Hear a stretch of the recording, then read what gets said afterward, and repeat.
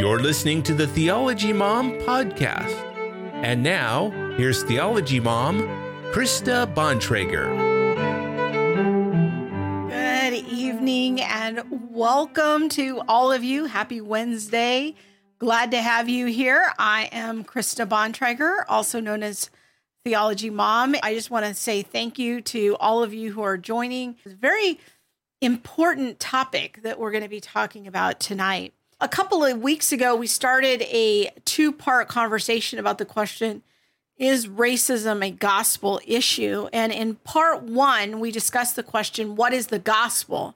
Because if we're going to understand whether or not something is a gospel issue, we first have to get straight what the gospel is. So we walked through the Gospel of Luke and the book of Acts, and we examined the unfolding of the good news, the euangelion, and what that gospel is. So if you missed that conversation, you can go catch that in the part one. And we wanted to get straight on what is this good news that changed the world. And we made the case last time that the gospel is a recounting of certain historical events that brought a supernatural interruption to the world. And we walked through 10 major points of this good news, that the Messiah has come and has entered into human history. We're just going to do a quick recap of what that gospel is by looking at 1 Corinthians chapter 15. And we're going to just walk through a few verses here in 1 Corinthians 15, which is a good basic summary of the gospel. Paul says, "Now, brothers and sisters, I want to remind you of the gospel I preached to you, which you received and on which you have taken your stand. By this gospel, by this good news, you are saved, if you hold firmly to the word I preached to you. Otherwise, you have believed in vain. For what I received, I passed on to you as of first importance." Now, notice this phraseology here, that this, what Paul is going to tell them, is of first importance. That means it is the most important thing he wants them to know about. That Christ died for our sins according to the scriptures, that he was buried, that he was raised on the third day according to the scriptures, and he appeared to Cephas and then the 12. After that, he appeared to more than 500 of the brothers and sisters at the same time, most of whom are still living, though some have fallen asleep. Then he appeared to James, and then to all the apostles, and last of all, he appeared to me also as to one abnormally born. This is a great summary of the historic Christian gospel. And what I want you to notice here is that it's not talking about giving our testimony. It's not talking about loving our neighbor. Those things are not the gospel. The gospel that changed the world is a series of historical events that provided the foundation of our faith. Now, another point that we made last time was that there are a lot of things that are being called gospel issues these days.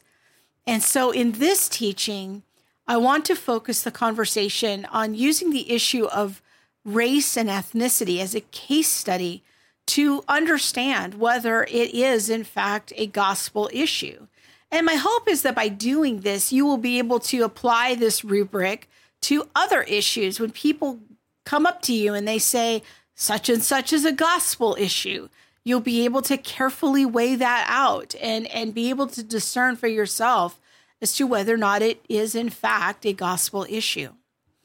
Now, when we are talking about the issue of whether or not racism is a gospel issue, I do want to take a minute to briefly define here what I mean by racism, because people who promote the framework of critical race theory, which is the dominant worldview of our culture right now, especially for those who are under the age of 30, critical race theory will often take everyday terms and then redefine them to mean something entirely different. And sometimes talking to these people who hold this view, is a bit like trying to nail Jell-O to the wall, but I'm going to define racism.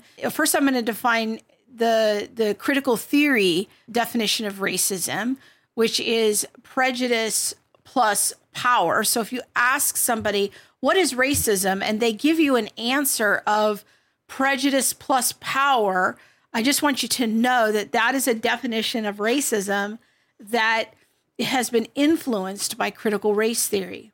However, the traditional definition is what I'm going to be using here in these teachings, which is more of a race-based superiority. In fact, I have a link here to a Merriam-Webster dictionary definition of racism. A belief that race is the primary determinant of human traits and capacities, and that racial differences produce an inherent superiority of a particular race. So that's what I'm meaning in these teachings when I use the term racism. It's this traditional definition. And to be honest, racism wasn't even really a word until about the beginning of the 20th century. Now, that's not saying that racism wasn't a thing. It's just that it wasn't a word. And that's going to be important later on. But racism involves basically the idea of assigning values and even rights to some people based on their skin color. Now, in my view, for something to truly be a gospel issue, it should be intricately tied to the gospel itself. It can't be some tangential issue with only one or two verses. Neither can it simply fall under the broad banner of love for neighbor, because as we saw, gospel isn't about love for neighbor per se. That's the law. That's what I do in response to the gospel. I obey the commands of Jesus, but it is not the gospel itself. So as we unfold scripture here, we want to be looking about whether race ties into the gospel itself. And that's what we're going to explore in this teaching. Now, what I'm going to be laying out tonight is a very brief, big picture survey of a theology of race and ethnicity from the Bible's point of view. And I'm going to move very quickly through the flow of scripture. I'm going to try to give you a survey of how God thinks about race and ethnicity as laid out in scripture. So if we want to have our thoughts match God's thoughts, then we will want to consider what he has to say. Okay, let's start at the beginning of human history. We're going to think about Genesis 1 and 2. When God first created humans, he created them in the garden. He created them for perfect fellowship. But then something tragic happened at the fall. Adam and Eve fell into sin, and we see that God throws them out of the garden in Genesis chapter 3. And here's what we read. We read that Adam named his wife Eve because she would become the mother of all the living. And then we're going to scroll down here a little bit. It also says a few verses later, so the Lord banished him from the Garden of Eden to work the ground from which he had been taken. After he drove the man out, he placed him on the east side of the Garden of Eden, cherubim and a flaming sword flashing back and forth to guard the way to the tree of life. So after the fall, Adam and Eve are kicked out of the garden.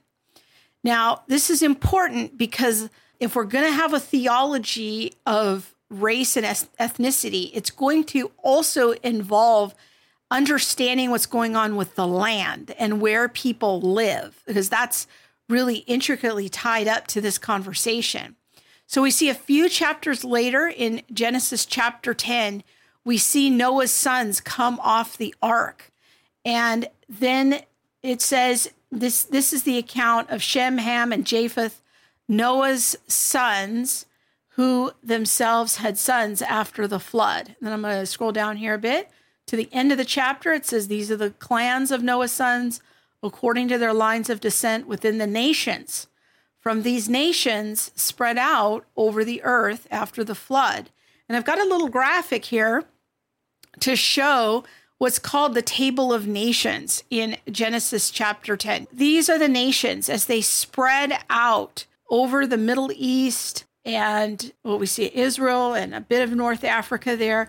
And these are the places that are mentioned in Genesis chapter 10. The very next chapter, in chapter 11, is the Tower of Babel. And what we see here is that not only is humanity still sinful after the fall, but now it's going to affect civilization. Humans can't live together. Because all the humans are sinful, sin compounds the problem, and living in civilization becomes very problematic. So in Genesis chapter 11 is the Tower of Babel. It's the first few verses, and it says the whole world had one common speech, one language. So the Lord then scattered them over all the earth, or in Hebrew it would say over all the land, and they stopped building the city. And this is why it's called Babel, because the Lord confused the language of the whole world. And from there, the Lord scattered them over the face of the whole earth. So we see in these early chapters of Genesis, we kind of see almost three major events that we have to pay attention to if we're going to understand a theology of race and ethnicity. There's the first event of the fall, where God kicks the humans out of the garden. Then there's the second event of the flood, where God judges humanity, but he saves one family, but they come off the ark, and from that one family come the peoples of the earth to repopulate the planet. And then we have kind of this other kind of corruption, almost like a corruption of the nations that happens in Genesis chapter 11 at the Tower of Babel. So with those kind of three judgment events in the backdrop, what we're supposed to know as the readers is that humanity is exceedingly wicked, and that we have a profound problem with sin. But God makes a promise in the very next chapter, in Genesis chapter 12. God selects a man. Here's this man, Abraham. He's out worshiping the moon in Ur of the Chaldees. And God selects this man to become the family line through which he would bring the Messiah. And so we see in Genesis chapter 12, for example, in the first three verses, that God makes him a promise that he would be a blessing to the nations. And so this is where we really start to unfold God's plan, not just for the Jews, but for the nations. Someday, God would send a Savior, and his followers would bring a message of healing to the nations. So we've laid some groundwork here on the New Testament, or on the Old Testament. Now we're going to get to the New Testament. And when we get to the New Testament, we see in Jesus's life that he is born into a humble Jewish family. And his family lives in the northern part of his country, and that he has a very humble upbringing by these parents. It's very normal. He has a very normal childhood, a very normal family on the outside. But even from the beginning, we see that God's plan is so much bigger than merely to reach the Jews. Because right from the beginning, we see in the Christmas story, we see that the shepherds come to worship Jesus as the Messiah, and the Magi from the east come to worship him. It's more than likely that the Magi were Gentiles. And we see this pattern throughout Jesus's ministry, that yes, he came to the Jews first. He was born among the Jews. His parents were Jews. His message came to the Jews first. But it wasn't just for what the Gospels called the righteous or the law-compliant Jews. It was also for people like the shepherds, the people who were not completely compliant to Mosaic law. And he also came for the Gentiles. And we see this really start to unfold after his resurrection. In Matthew 28:19 and 20, it says this, "Therefore go and make disciples of," notice what it says, "all nations, baptizing them in the name of the Father, the Son, and the Holy Spirit, teaching them to obey everything I've commanded you. Surely I am with you always to the very end of the age. What I want to draw your attention to here in this verse is the fact that Jesus sends them out to all the nations. Part of the great reversal of the Tower of Babel is going to be what we call the Great Commission. And Jesus sends out his disciples. It's the 12 apostles and the 72. And by the time we get to Acts chapter 1, it's 120 people. And he's going to send them out to all the earth, teaching them to obey. So they're going to bring the commandments of Jesus to the nations. The law of Christ would be another way of saying it, to the nations. They will teach the nations how to obey all the commands of Jesus. So then we get to Pentecost in Acts chapter 2, and where we see the nations show up again. Acts chapter 2, Peter stands up on Pentecost. So this is sometime a few weeks after the resurrection and after the ascension of Jesus back into heaven. And they were staying in Jerusalem. God-fearing Jews from every nation under heaven were there. And they were all there for the feast of Pentecost. And they heard a sound. And all of a sudden they heard all these people speaking in their own language. And they were utterly amazed. They said, aren't these people Galileans? Like, how is it that each of us hears them in our native language? And notice here, again, this is like the reversal of Genesis 10 and the Tower of Babel. It's the reversal of the Table of Nations. All of these same nations that were mentioned in Genesis chapter 10, now they are declaring the wonders of God in their own language. And so at Pentecost and at the Great Commission, we really start to see the unfolding of God's plan for the nations. And the apostles really start to understand what God is up to. If you were to read through the book of Acts, our family's actually been reading through the book of Acts because we just finished Pentecost. And we have been seeing how the gospel goes first to the Jews in Jerusalem, then it goes to Greek-speaking Jews, then it goes to God-fearing Gentiles like the Ethiopian eunuch in chapter 8 of Acts, and then the household of Cornelius. And then by Acts 13 and 17, the gospel is going out to people who have no knowledge of God or his word. People that are, just they're in a completely different worldview. So then the church reaches this critical moment, and a big decision must be made. Do these Gentile converts need to be circumcised in order to become full Christians? This singular question has direct bearing on our question of, is racism a gospel issue? Jews are a distinct ethnicity, and they're a religion. They're kind of unique that way. And they had separated themselves from the nations as God's special people. God commanded them to do that. And one of their key ethnic markers was the practice of circumcision. And what happened in Acts chapter 10, when Cornelius and his household get baptized in the Holy Spirit, Peter has an amazing insight. And this is what he says in Acts chapter 10. He sees that the Holy Spirit comes over Cornelius and his household. And he says, I now realize how true it is that God does not show favoritism, but accepts from every nation the one who fears him and does what is right. You know the message God sent to the people of Israel, announcing the good news of peace through Christ Jesus, who is Lord of all. And you know what happened through the province of Judea, beginning in Galilee after the baptism that John preached, how God anointed Jesus of Nazareth with the Holy Spirit and power, and how he went about doing good and healing those who were under the power of the devil because God was with him.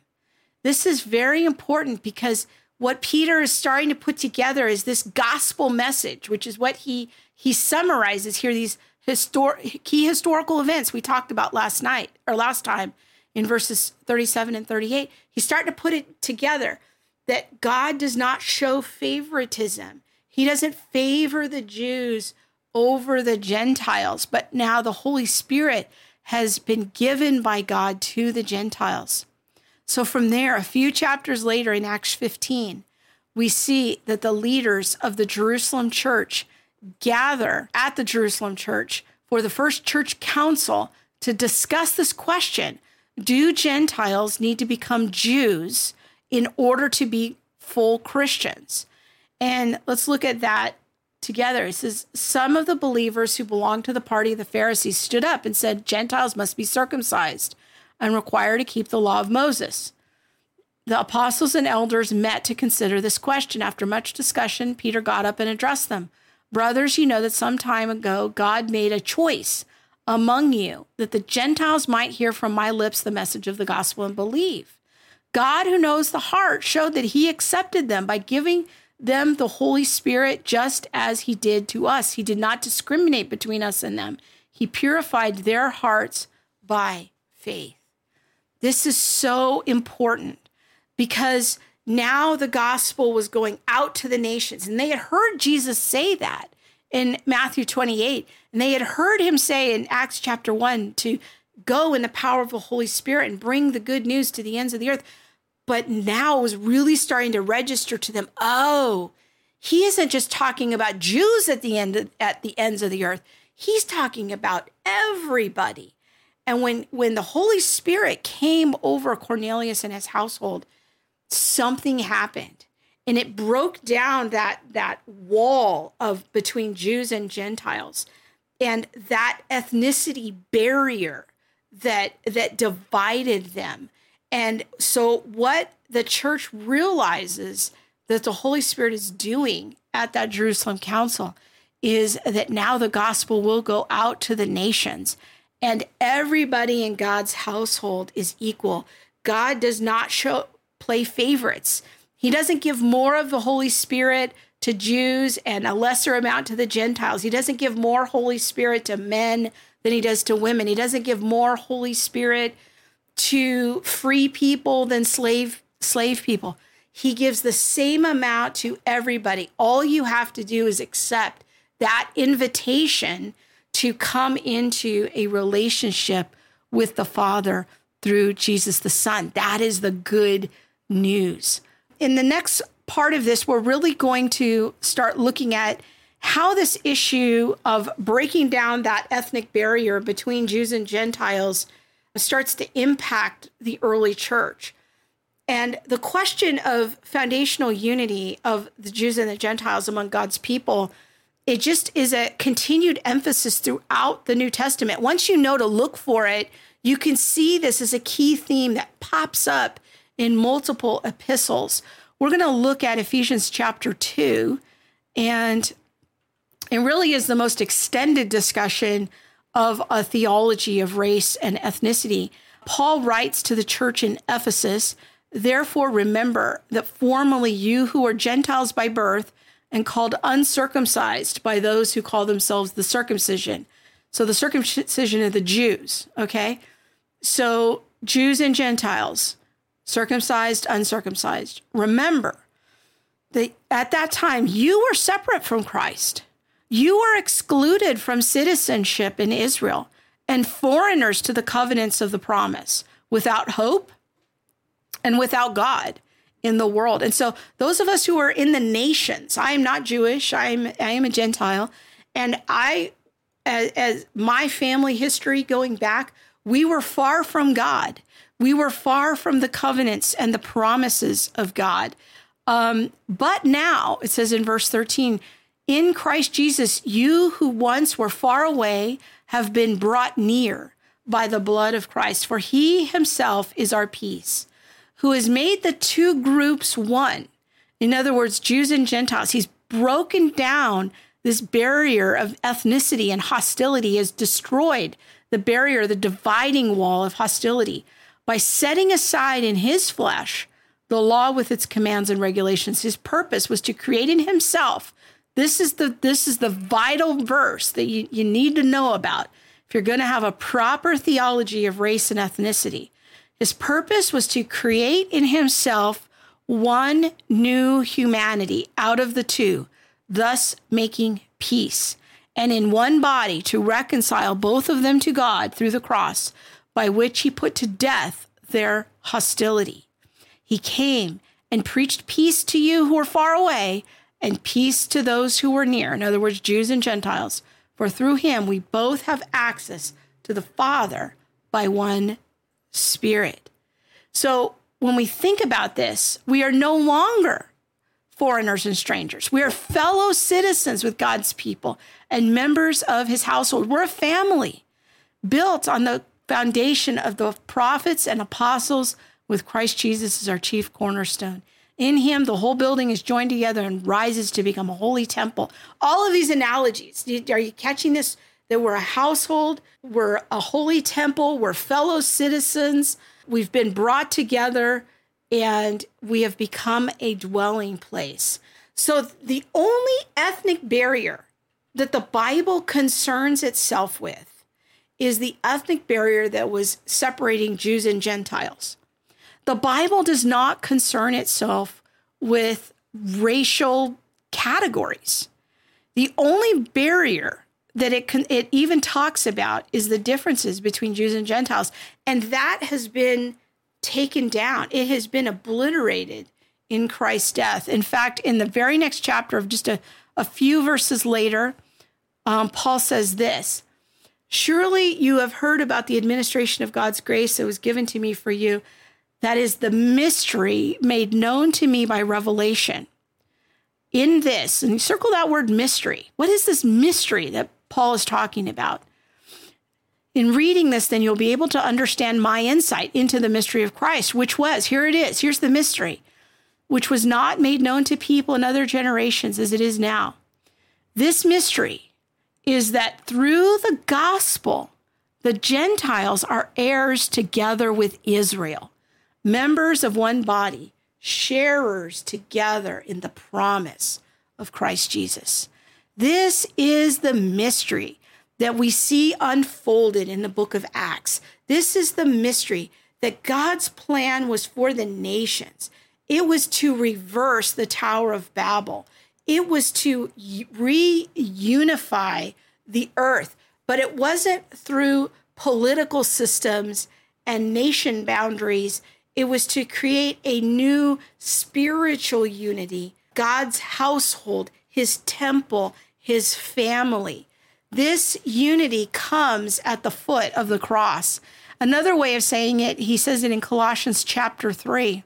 He says this: "There is no Gentile or Jew, circumcised or uncircumcised, barbarian, Scythian, slave or free, but Christ is all and in all."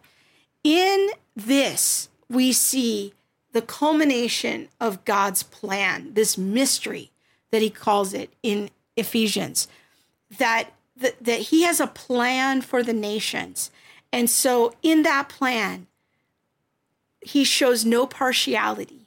He gives the same Holy Spirit to everyone. And in God's household, everyone has equal access to the Father. That is what it means to be one. That is the foundation of our unity. Now, in the new creation, we see in Revelation chapter 5, we see that Jesus's death goes out and it affects every tribe and tongue. He says, "I saw the Lamb looking as if it was slain." This is a vision that the Apostle John has of Jesus. The seven spirits of God went out to all the earth. Who's worthy to open the scroll? It says, "You are worthy, Jesus, because you were slain. And with your blood, you purchased for God persons from every tribe and language and people and nation. You made them to be a kingdom and priests to serve our God." Here's two more analogies of what we are. We are a kingdom and we are priests, and that we will reign. To think about the Chronicles of Narnia, that they were kings and queens, the sons of Adam, that they were created to reign. We are created to reign, and it goes out to all the tribes, tongues, and nations. And this is so fascinating to me because we see in this vision, and we see this realized throughout the book of Revelation, that pattern of every tribe, nation, and tongue repeated several times, that that the gospel has in fact gone out to all the earth, and that there are members from all over the globe. Christianity is truly a global religion. It's not a regional religion. It is a global religion. Now, obviously, we could say much more on these issues, but again, I'm only trying to give you a big picture of God's plan for humanity, his plan for the nations.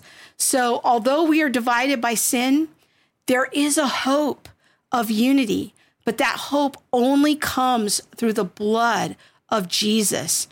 And so as the gospel goes out and hearts are changed, we teach the nations God's law. We teach them to obey all the commands of Christ.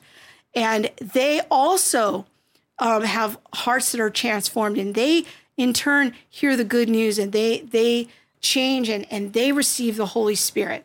So it's sort of like yeast leavening the whole lump, or salt and light to the world. It's or the mustard seed. It starts off small and it has a big effect. But those things can take time as the gospel goes out. But that is how God has set it up. His kingdom is a kingdom of the heart first. It's not a kingdom of nations. It's a kingdom that starts with the heart. So when we think about the question of, is racism a gospel issue? One thing we have to keep in mind is that the gospel isn't actually concerned with race per se. We don't see divisions between groups of people based on skin color in the Bible. The division that we do see is between circumcised, who represented God's people, the Jews, and uncircumcised, those who were far from God and his covenants. But then they've been brought together through the cross, through the work of Christ, and they've been made into a new people, God's household, a temple, all of these word pictures, a family. So in that sense, the answer to the question is racism a gospel issue is yes and no. It's no in the sense that the Bible doesn't seem to be concerned about race. It doesn't assign value according to skin tone. That's just not how they thought about things back then. In fact, if you notice in the book of Revelation, the wording says every nation, tribe, and tongue. There's nothing about skin color. There's nothing about race. It just doesn't seem to have been a common way of categorizing people back then. But if I were to ask the question, is racism a gospel issue? Another way, I would say, yes, it is a gospel issue. Because if I understand the question to really be asking, the spirit behind the question is that, is there anything that prohibits one group from coming to the cross? I would say, absolutely not. There's no hindrance. Members of every nation, tribe, and tongue are invited to the cross. And if someone were to put a stumbling block in the way of another person because of their race and ethnicity, that would be a huge problem. And yes, that is most assuredly a gospel issue. Okay, let's wrap this up. And I'm going to have one of the final movement of the teaching here. Now, there is a discussion about ethnicity that I think is important for us to consider.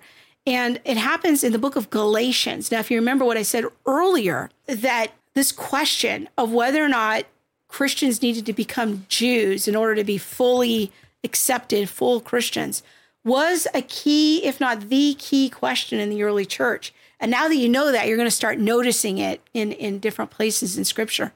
But Paul confronts Peter. So here's Peter. He's the one who unlocks the gospel to the Gentiles, to the household of Cornelius in the book of Acts. But then, it's hard to change worldviews. He had thought about Jews and Gentiles one way his whole life. And so sometimes he found himself slipping back into his ethnic identity and putting his ethnic identity first over his Christian identity. And Paul confronts Peter to his face about using his ethnicity as a Jew as a dividing wall between him. And it became a hindrance to the gospel. In Galatians chapter 2, Paul recounts where when he came to Antioch, he opposed Peter right to his face, that he was separating himself from Gentiles. And he says in verse 14, you're a Jew, but you live like a Gentile or not like a Jew. How is it that you are forcing then Gentiles to follow Jewish customs? So we know a person is not justified by the works of the law. In other words, he's not justified by circumcision, but by faith in Christ Jesus. So we too have put our faith in Christ that we may be justified. In other words, Jews and Gentiles, we're all saved the same way. There's not one salvation plan for Jews and another salvation plan for Gentiles. God doesn't show partiality, remember? And so we have to understand and be patient, because our culture programs us that sometimes our ethnic identity is more important. Our ethnic identity is first. And so we can slip back into that. But we need to remember that our identity in Christ is first.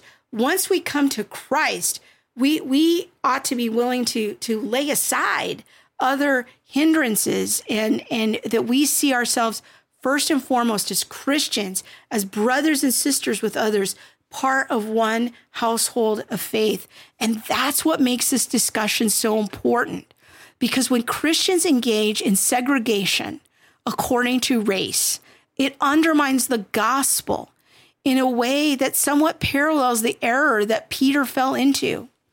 When American Christians, as recently as 50 years ago, and some still today, engage in race-based partiality, we are engaging in a profound contradiction to the gospel. The gospel says that the things that may divide us according to the world standards, such as socioeconomic status, or where you grew up, or male and female warfare, or ethnic divisions, all of these things ought to melt away once we are in Christ. Now, obviously, my skin doesn't change, and I'm still a woman.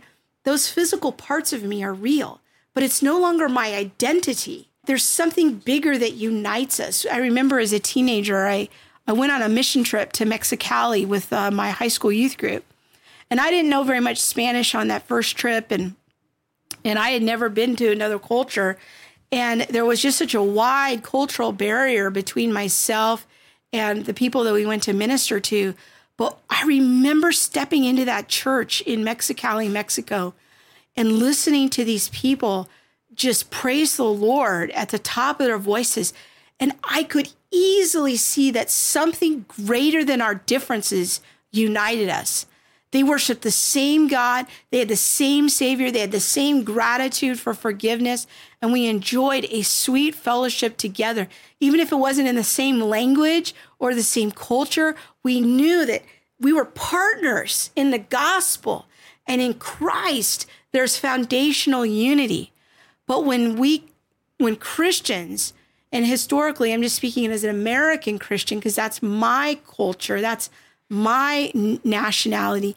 And when we put up barriers to fellowship, and even when we put up barriers to fellowship in Christian marriage because of race, we are undermining the gospel itself in a deep and profound way. We've almost like forgotten, we have amnesia about who we really are. We're not living up to our true identity. And we have separated ourselves at times from entire sections of God's people. And that's a terrible sin. And so, yes, in that sense, racism is a gospel issue. Now, all of this being said, I actually think that what most people mean when they assert that racism is a gospel issue, they actually mean something quite different than what I've been talking about here in these teachings. I think that many of them, what they really mean when they ask that question is they're talking about the critical race theory definition of racism. They're talking about dismantling disparities and things that generally fly under the banner of systemic racism or structural injustice. Now, are there things that we could talk about as legitimate examples of systemic racism? Yes, I believe so, but that's not the purpose of this conversation. And if a Christian wants to advocate on a particular issue of systemic injustice, that might be more under the appropriate banner of love for neighbor.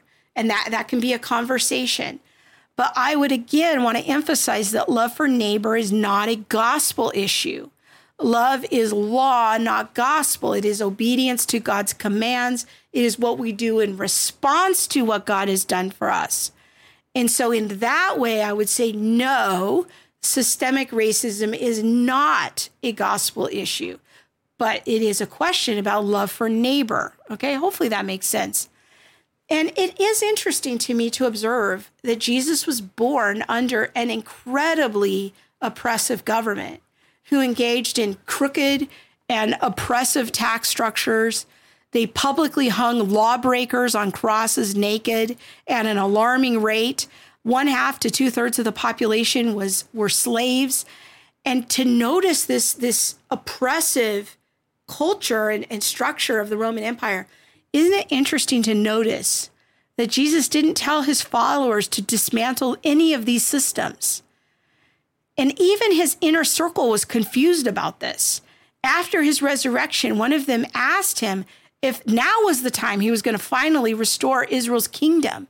In Acts chapter 1, he has this question. He says in verse 6, Lord, are you now going to restore the kingdom of Israel? See, even after the resurrection, his disciples, some of his disciples at least, still thought that his kingdom was eventually going to be a physical kingdom.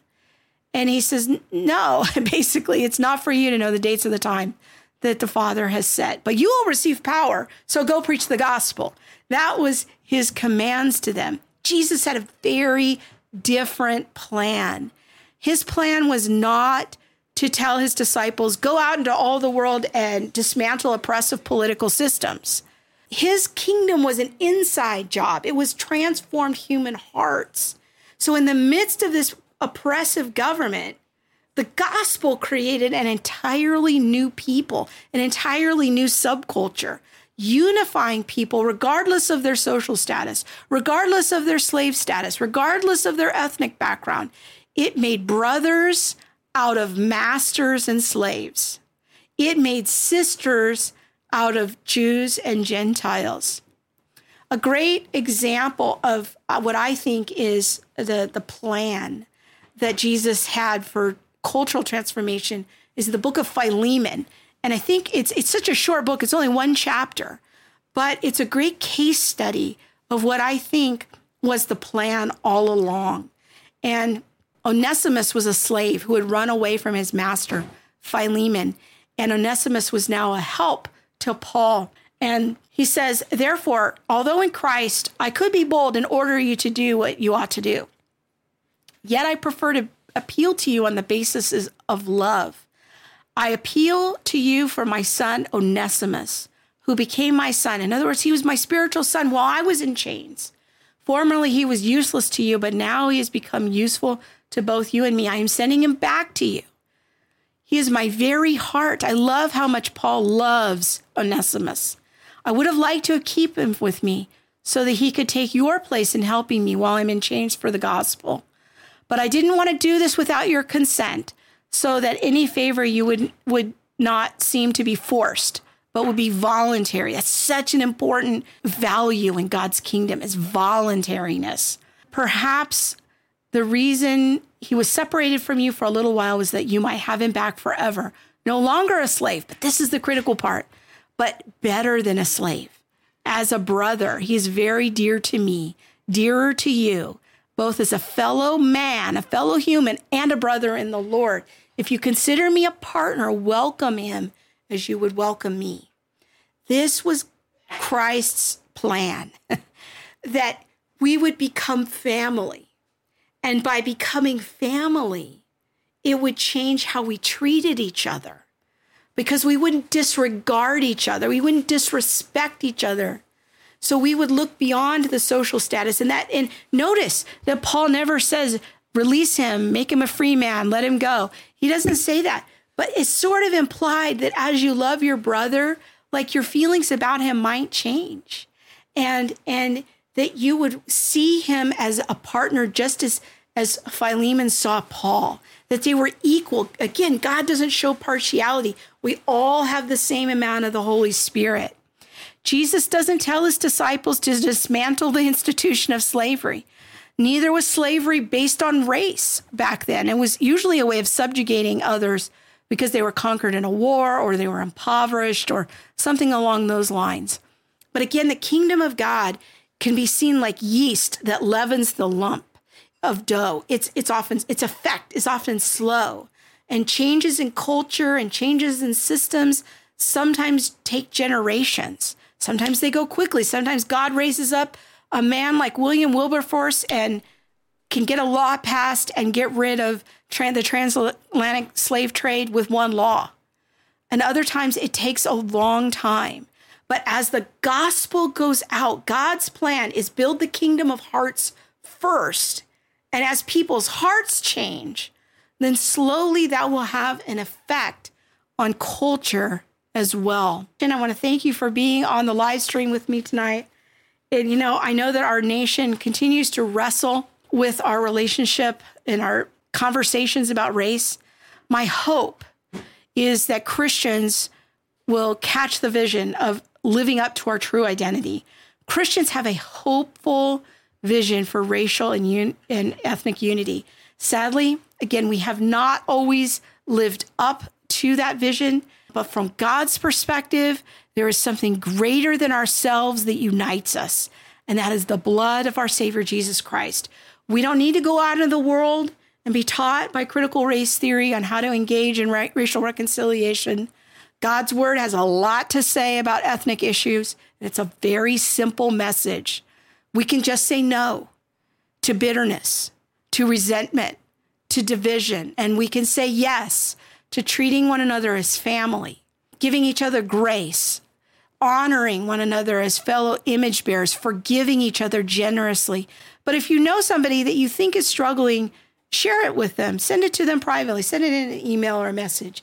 And let me know if the message blessed you and if it helped you and if it helped inspire you to talk to somebody and to step into the risk of a new conversation.